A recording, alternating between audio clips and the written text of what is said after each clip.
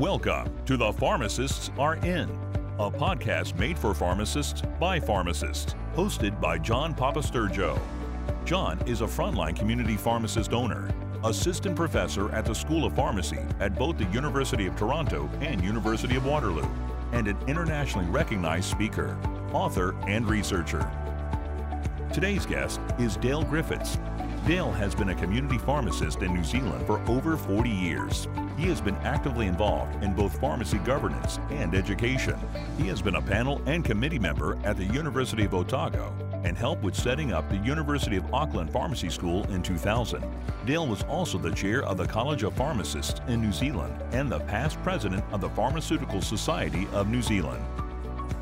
Join John and Dale as they talk about a wide range of topics, such as the expansion of pharmacy's scope of practice in New Zealand, the political debate surrounding drug reform, and the shifting global medical landscape. Listen in as they also discuss INR point-of-care testing, which is a new practice area for both Canadian and New Zealand pharmacists. Tune into the successes and challenges of implementing INR clinics from two experts in the field.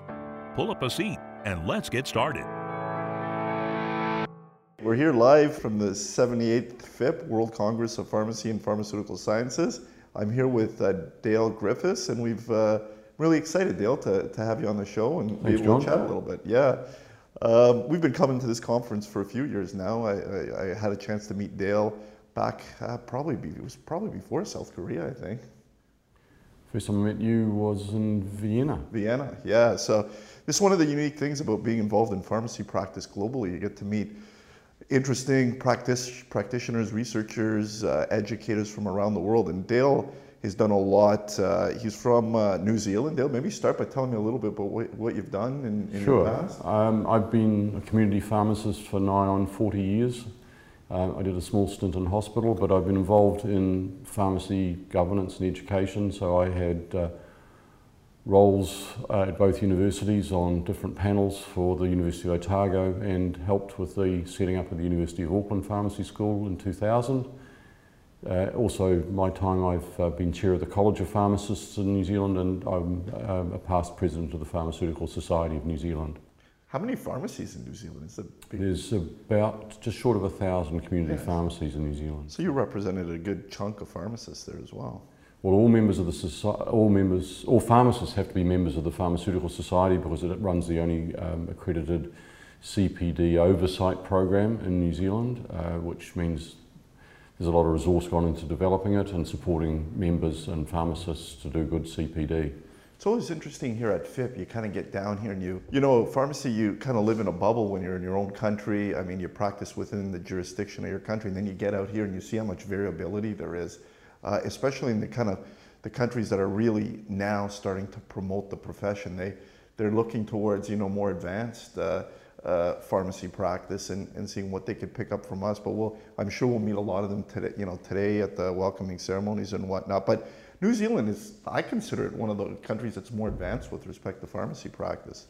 Yeah, thanks, John. When you come here, it does put it in perspective. I know at one of the other IPACT events that I went to in Oslo at EAHP, talking to pharmacists from Europe, and we're talking about doing the warfarin management and just some of the things that we do as pharmacists in community with patients, they wouldn't ever have thought possible.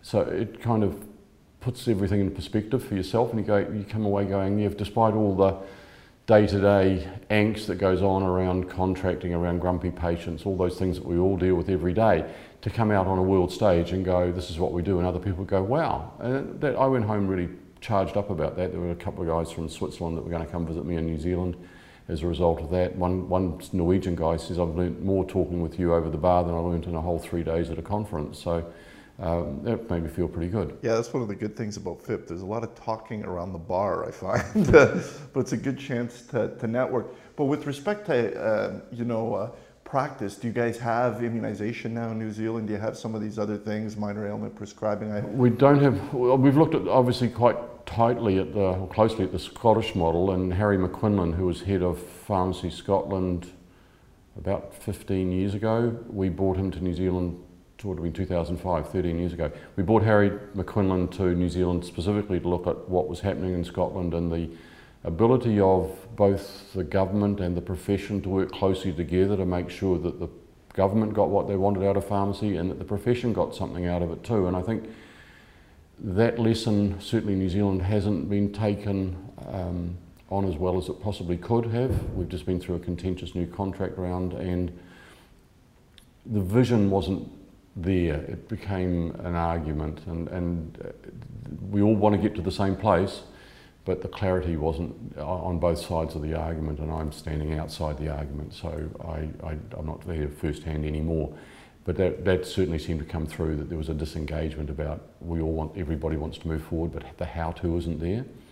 Yeah, it seems that's a common theme. Like, it depends, I guess, where the country is with respect to practice, but we've seen it as well in Canada, you know. We got pushback with immunization, started with flu. We did a bang-up job with flu, you know, nationally, millions of flu shots now given across the country. Then we get enhanced immunization, a little bit of pushback there, but then that's adopted. And I imagine a little bit that happens everywhere. It's once you get that scope, I think then everyone says, hey man, pharmacists could do a good job here. And I think, yeah, and you're right. We had the same thing with flu vaccination, and I don't do vaccination, and it's purely a matter of space in the pharmacy I run, or one of them, where it was only those people who weren't covered under the public system that, you know, community pharmacy provided a quick service. There was no appointment needed. You could come in and as soon as a pharmacist was free, they could take you to a consult room and give you your vaccination, and away you went. Then with pressure in a certain geographic area, suddenly the funding came from the government and some of the restrictions around age came off. So people over 65 are all funded in New Zealand for flu vax. Children with certain illnesses are funded, so asthma, type 1 diabetes get funding. And so that's broken some of the barriers, and I think we're still on that journey as to where pharmacy can go with that. We also have to be careful that we're not too restrictive. We want safe practice, but we're also really good, I think, as a profession, because we're so used to a yes, no, it's right or it's wrong attitude from our dispensing practice that we can take that forward too much and actually inhibit our own abilities to move forward. Well, absolutely. I see that in the students as well. And I think you're very right. It comes from the dispensing side of the business where it's either right or wrong. And the clinical practice isn't always like that. So you've got to get used to being a practitioner as well, where you use your clinical judgment and there is some room for gray, but I think that's something that will develop with time. But you know, you are a business owner as well. Yeah. Is drug reform hit hard in New Zealand? I know in Ontario and in Canada, we've seen a lot of drug reform over the last few years, which has almost changed the dispensing business as well. Is that a reality for you guys? Ours has been a reality for New Zealand since about 1996, where we have obviously a socially or government funded health system, and the government realised that it could start to use its clout as a buyer to reduce the price of pharmaceuticals. So I think at that point in time they were looking at projections of almost doubling the drug budget at current prices within 10 years. And steps were taken to buy centrally, which was kind of happening, but not aggressively. A lot of companies for generic medicines, each brand comes up, or each chemical comes up for a contract, so every 2 years they come up for contract for a sole supply for the whole of the country for 2 years. On the whole, as a taxpayer, it's worked really well. It's taken nearly all the profit out of the medicine out of pharmacy. It's around, you get paid for the service, but there's still a stock holding component. It's kind of recognised, not very well, and there's still arguments around that. But as a taxpayer, it's worked really well, and it's meant the same amount of money is bought a lot more for our country. It has been exposed to some political campaigns that might have been stimulated by the drug companies. Herceptin was a big, it wasn't funded, and then suddenly there became a breast cancer survivors awareness group that made a lot of noise about the value of Herceptin. The buying agency said the evidence isn't there. Obviously that's changed now, where the HERS2 positive obviously responds really well to Herceptin. So it's part of it's been time. Then the then Prime Minister, or before he was Prime Minister, waved it as an election flag, and it suddenly money was made available to fund it. Okay.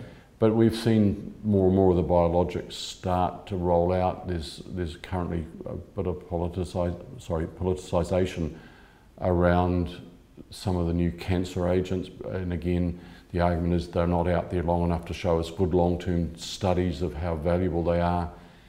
The cancer groups are obviously agitating for easier and quicker funding for them. That's the reality, I think.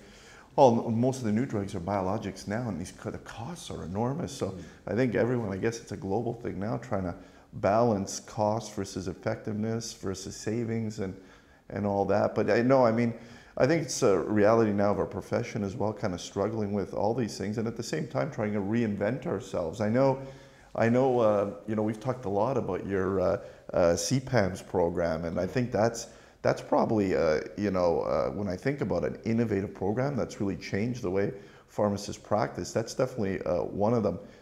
Tell the listeners a little bit about that. It followed a trial one of my colleagues, Ian McMichael, had done in his pharmacy, where they were using a blood glucose, an INR meter to check people's INRs, and I'm not sure whether at that point they were actually adjusting doses or not, but they were doing finger prick testing because it was quicker and easier and nicer for the patient than venipuncture.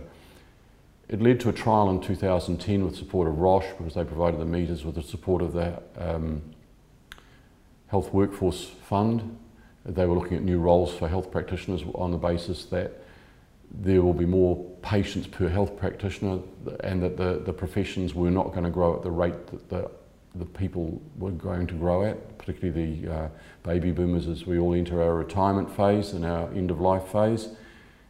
So they were looking at being innovative around the use of the personnel that they had, and pharmacists are seen as a young profession, whereas general practitioners in New Zealand are certainly seen as an ageing profession. There's a gap in the GPs coming through of the 40-year-olds. It wasn't as attractive, and there weren't as many coming through, and there's also much more corporatisation of general practice in New Zealand as well. So lots of factors fed into that. So we ran a trial, 15 pharmacies, and we were aiming for just over 690 patients. We got around 600 patients, and what we proved over a 6-month trial was that we had TTRs of 78%, and that was pretty universal against all those pharmacies. There was a maximum of 50 patients per pharmacy. Not everybody quite got there, which is why we didn't do the 690 for the power we wanted. But what it did was it was enough of a stimulus for the then Minister of Health to go, I want this to happen, because the funding bodies weren't prepared to pick it up after the 6-month trial ran out. So the funding money was there. The Minister said, I want it. And so it was sustained for a short time in the pharmacies that were on the trial. And with that impetus of the Minister of Health saying something, it got rolled out and expanded slightly. So there's now around just over 150 pharmacies providing the service, so not everybody does it. It is targeted geographically to a degree so that there's an even spread of the pharmacies providing it. And what we've been able to show is that we've been able to sustain really high TTRs. So I presented some data last year at FIP. Over 2 separate 6-month periods, we had a time in range of 73.1 and 74 point something low for over 7,000 patients. Wow, that's incredible. So you got the convenience, the accessibility, awesome results there. I mean, if I'm a patient, that's what you want. And I think that one of the areas of interest in my research and kind of what I do in practice is around point-of-care testing.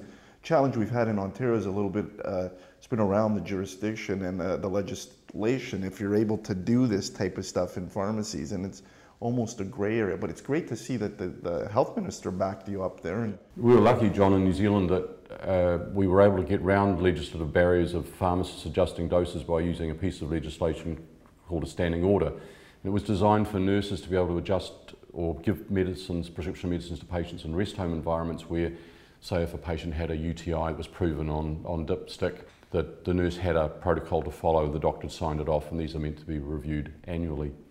So we used that in a way it probably wasn't perceived for pharmacists to change the doses of warfarin. So as long as patients have an INR between 1.5 and 4.0, we can adjust the warfarin dose as we see fit. Yeah. If the patient's outside that range, obviously below 1.5, it might be initiation, they may have stopped it. All sorts of stories get told around that. But above 4.0, we have to refer that to the GP. Most of the time, if we go to the GP and tell them, because we've learnt through process that the patient doesn't have a history of bleeding with high INR and isn't currently bleeding, they'll let us self-manage that according to the algorithm, and really, reality the haematologists say don't worry until it's much over 6. One of the interesting cases we had was a lady in her mid-60s, quite with it, and had been through a course of cancer therapy, so we've been quite careful around managing her INRs during that treatment. And she came in one day, and it was just a vague comment when I did a test, and her INR was up well above 4. And she made a comment, I'm still eating greens, and it was just the way she spoke that made me think something's changed. And so I said, what are you eating? And she said, oh, peas and beans. And she said, what were you eating? She said, oh, I said, spinach and kale.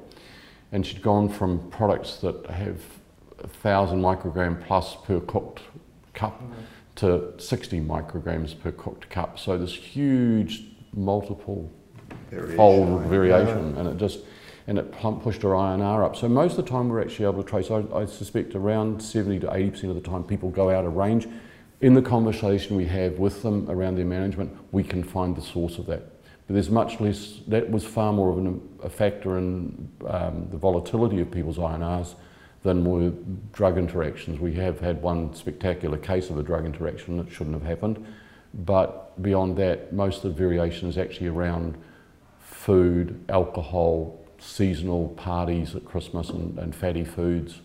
Yeah, that's what I found too. I used to manage the anticoagulation service in long-term care at Sunnybrook Hospital. That was one of my jobs when I practiced in hospital. Same thing, pharmacists there. We did all the INR dose adjustments with warfarin, and that's what I found. Occasionally these patients would go home, right? They'd go on passes.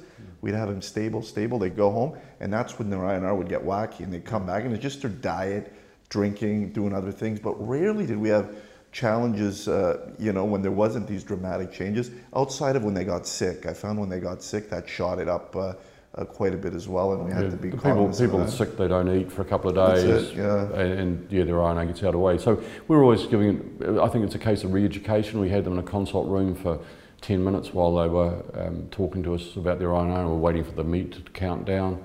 And so there's an opportunity to refresh their knowledge about warfarin and what it was used for, and also for the other medicines they were taking.